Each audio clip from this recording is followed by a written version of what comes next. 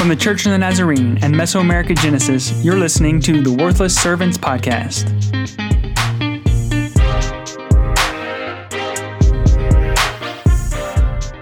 Hello and welcome back to the Worthless Servants Podcast. Oh, I'm looking at all these worthless servants and we are ready. We are ready to talk with you about one of my favorite passages in the entire Bible. But first, I need to introduce people. I always get ahead of myself here a little bit. To my left is Emily Armstrong. Hey, everyone. Across from me, Natalie Franco. Hey, guys. To my right, AJ Fry. Hey, guys. And across from me also. It's confusing. It's confusing. No one, even though I say it this way, no one can actually visualize this We room. should draw like models of where we sit. It's true. Because we always do sit this way, right? No. Oh, I thought we did. No. It's only been 90-something episodes. 97. Yes. So it's Chelsea Fry. Fun facts with Chelsea. Fun fact. One reason everyone complains about the quality of airplane food is because your sense of taste and smell decrease up to 50% during high altitude flights. That's why. Really? Do That you is not like interesting. airplane food? I actually love it. Really? You love it? JetBlue That's a weird has adjective to use. JetBlue. Listen, I Verb. fly Wow. JetBlue solely for the chips. Oh, their chips are good. See? They do have a... And their popcorn. Well, is they good. did. Average, No little popcorn thing. I shouldn't The talk. average airline Right. food was what we're talking about, I believe. When you went to Puerto Rico, did you do JetBlue? I didn't. I went by ferry. Oh, you went on the ferry? Whoa, total new episode. We're going to have to do a whole episode on the ferry ride. I have so many questions to ask you. Okay. I've heard things about the ferry from Dominican Republic to Mayagüez, Puerto Rico. The only thing I've heard is that it burned up twice. And that Really? makes me Caught on fire. afraid. It did Yes. crash at one time. Yeah. Yeah. Nothing Not a like good that track happened. record for this fair. And you rode on that?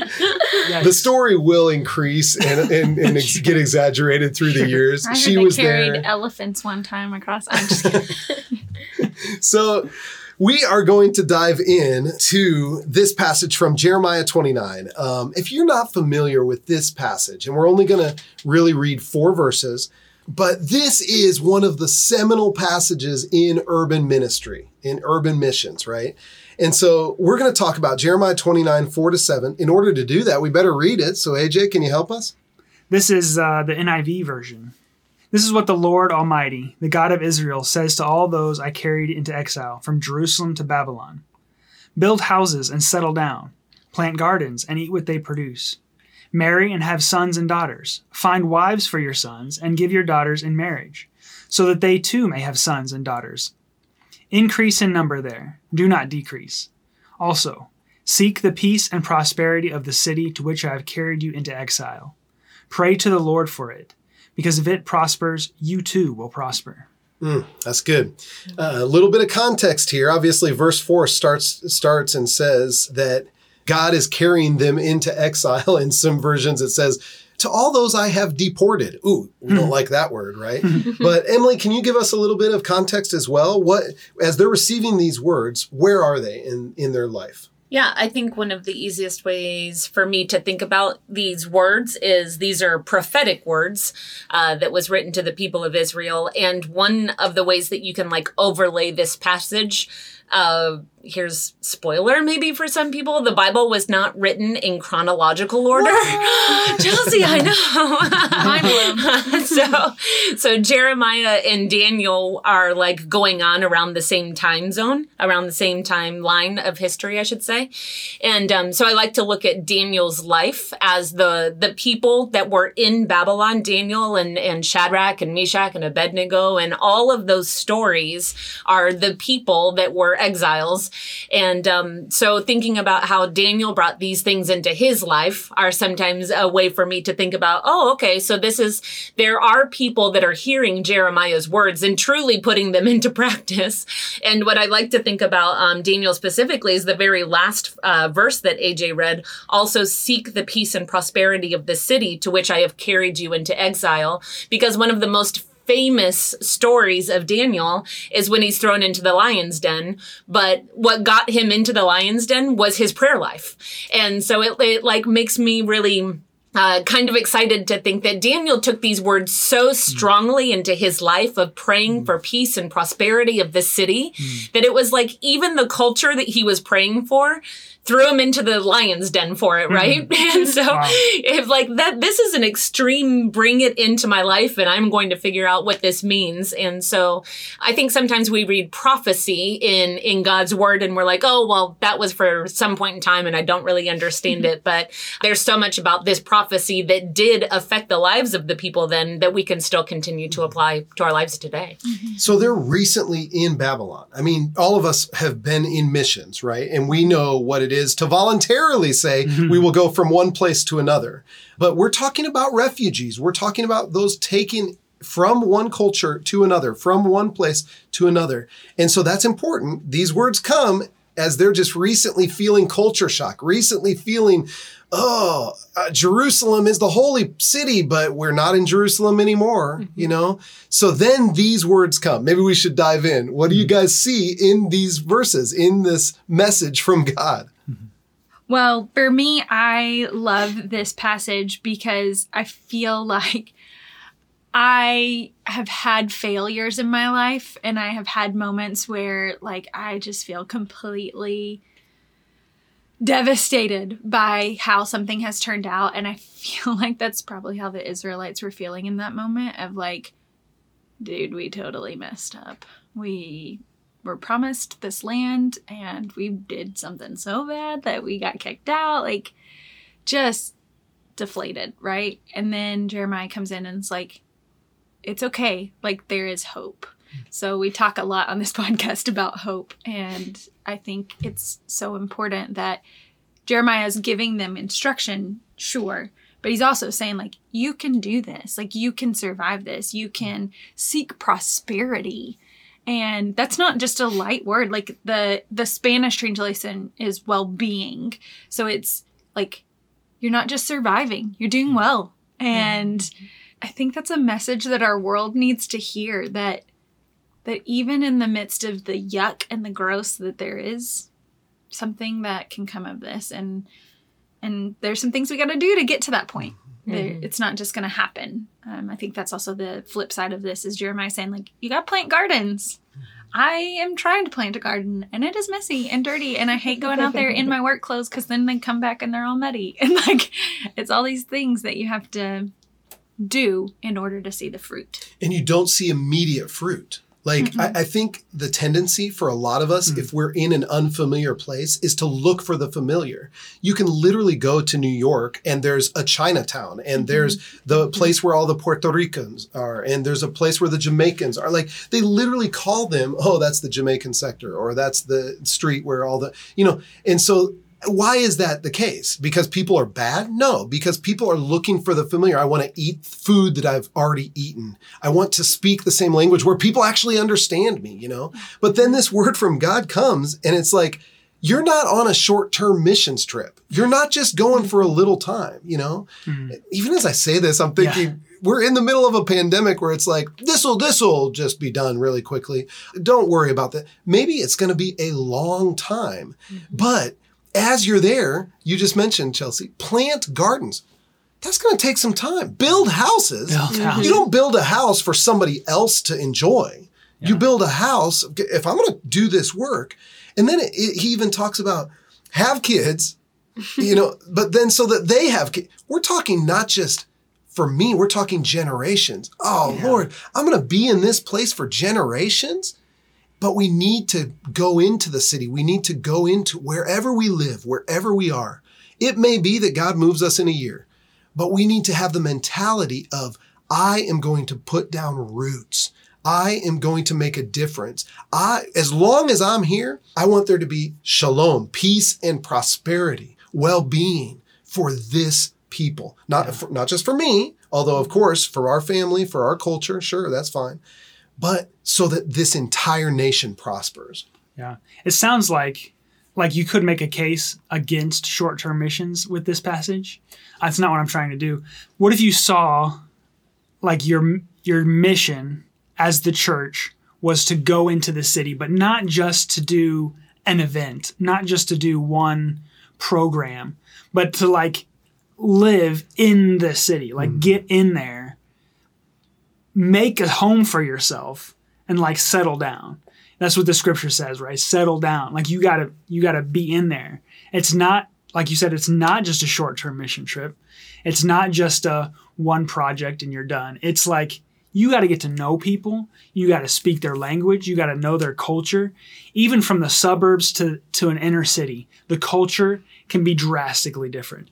Even from where we are, like the outside of Santo Domingo to like downtown Santo Domingo, the culture is so different. Mm-hmm. So it'd be unreasonable to think that I could go into downtown Santo Domingo. Well, I probably could because I'm lighter skinned, but that's beside the point. That I could go into downtown Santo Domingo and be able to relate to them because I don't know their culture. Like I don't know what they eat. I don't know what their jobs are. I don't know what their schedules are, their lives are like, because I live on the outside of Santo Domingo, right? Mm-hmm. Like the outer edge of Santo Domingo. And so that's the culture I'm familiar with. If you're going to do a ministry, even if you're in a small community, wherever your church body has located, you have to know that community to be effective, to be able to pray for them. It says to pray for the city. Mm-hmm. In order to be able to pray effectively, you got to know people, I think, in my opinion. I could pray for Shanghai, China, even though I've never been to Shanghai, China. And Shanghai needs your prayers. Okay, that's not what I'm saying. But when I know people, like when I know people at the corner store here in Santo Domingo, like I can pray for them by name. Mm. I've had conversations with them. I know what they're struggling with, what they're rejoicing over. And so all of a sudden, like, my ministry becomes more effective in that way. Mm-hmm. Yeah, something else about this passage, I don't know, I was stuck in verse 7, especially in that verse when it says, the welfare of the church depends on the welfare of the city. Yeah. Especially during these days because, God has been talking to me about looking inside and everything.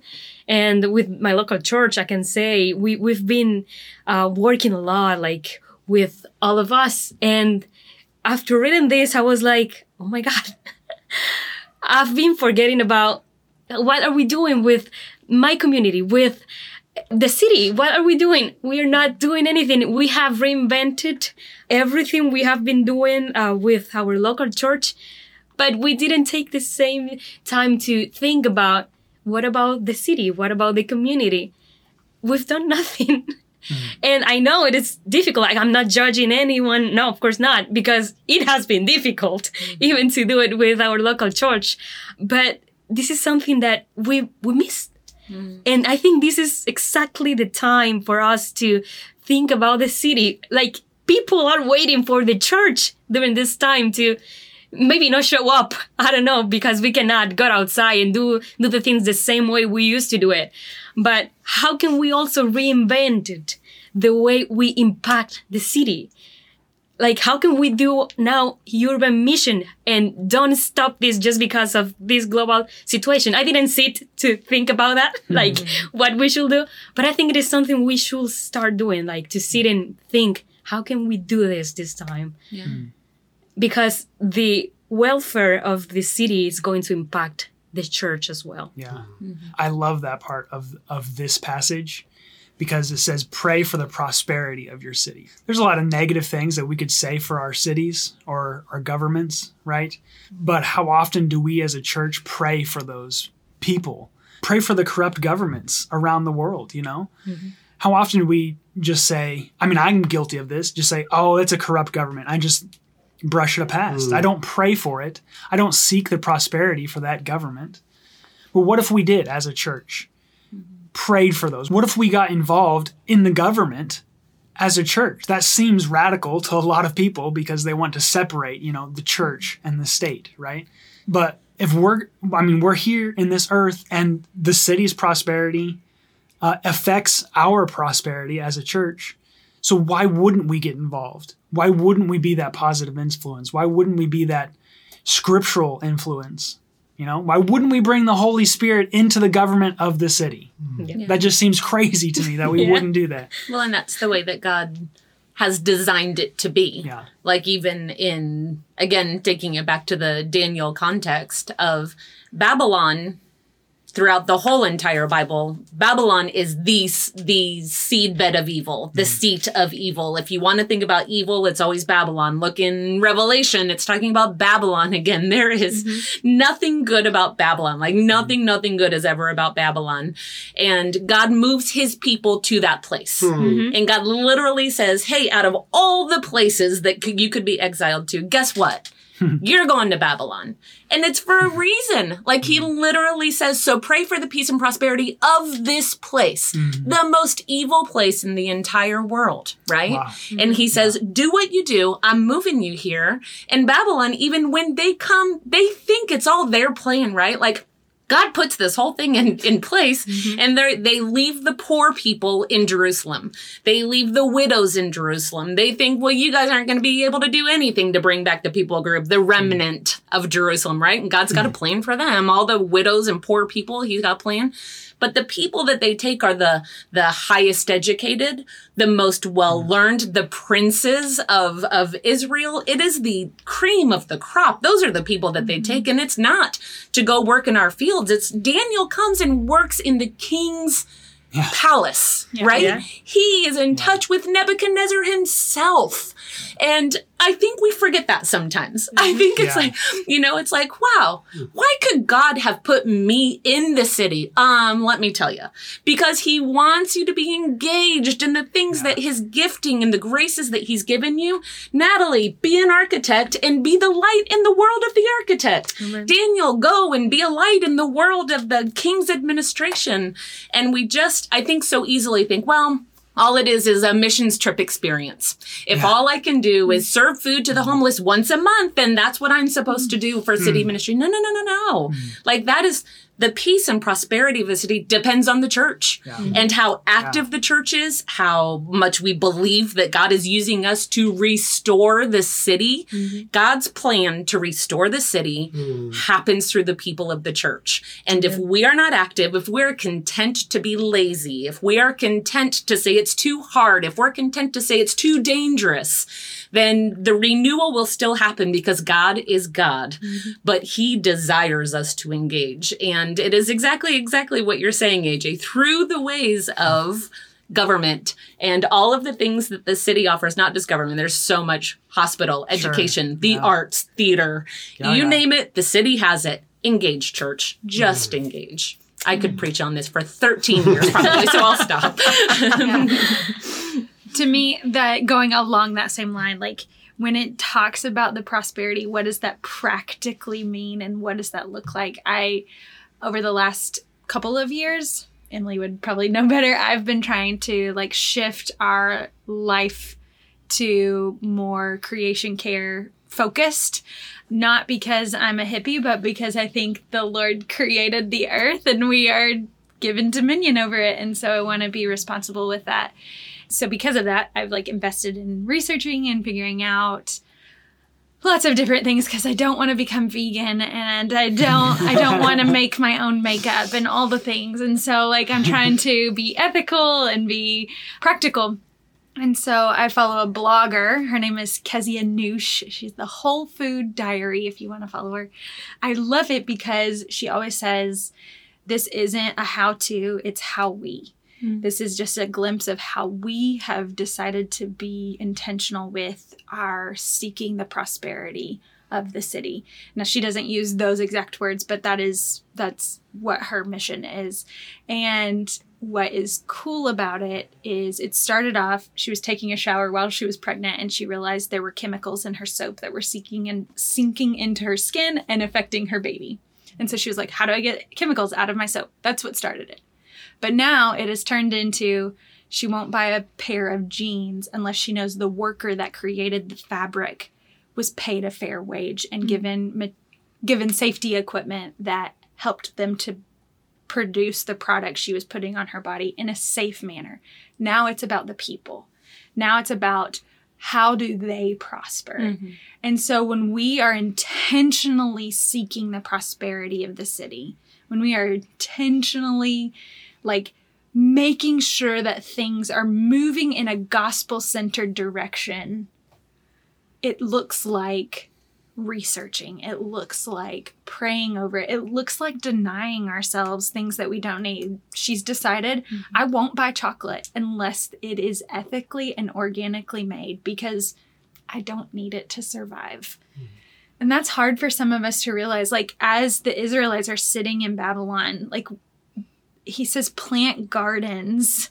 And so on that same line, like, Kezia has a garden and she shares it with everyone because it's ethically made food, organic, good for you. Vegetables are always better for you than chips.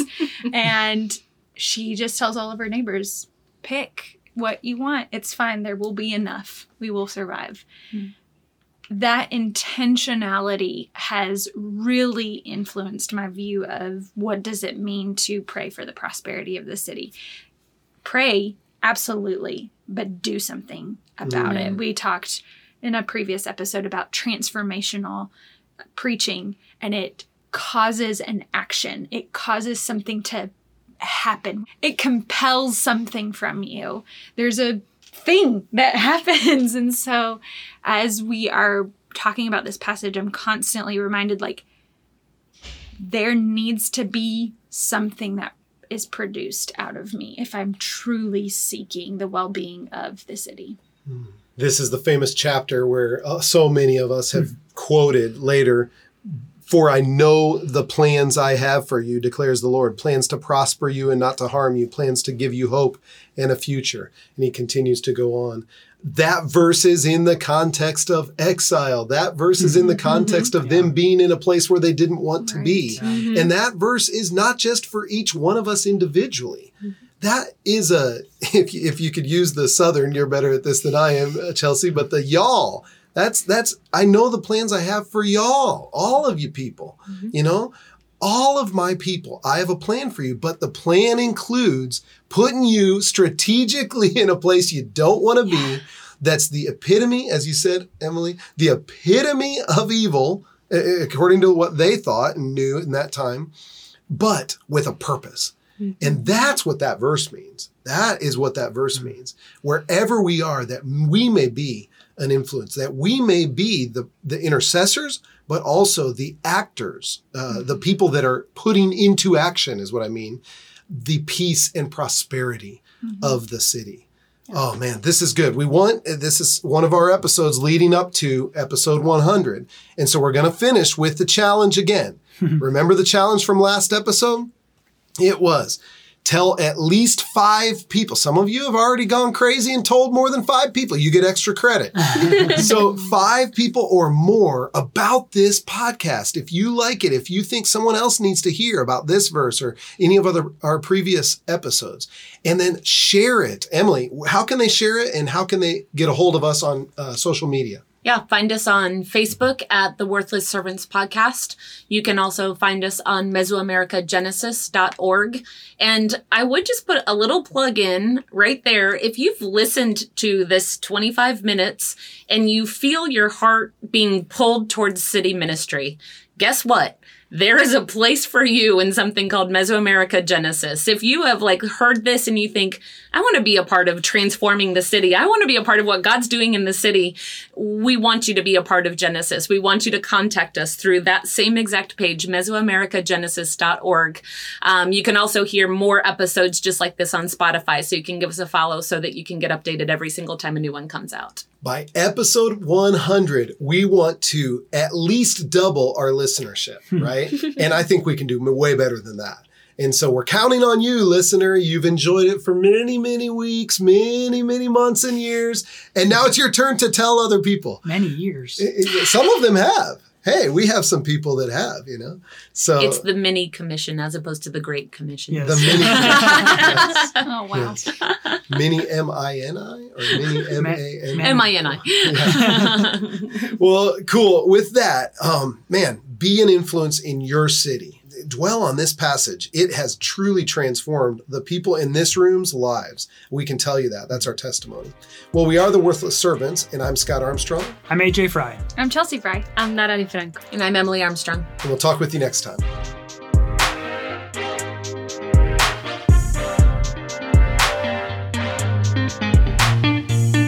For more information, visit us on Facebook or at Mesoamericagenesis.org.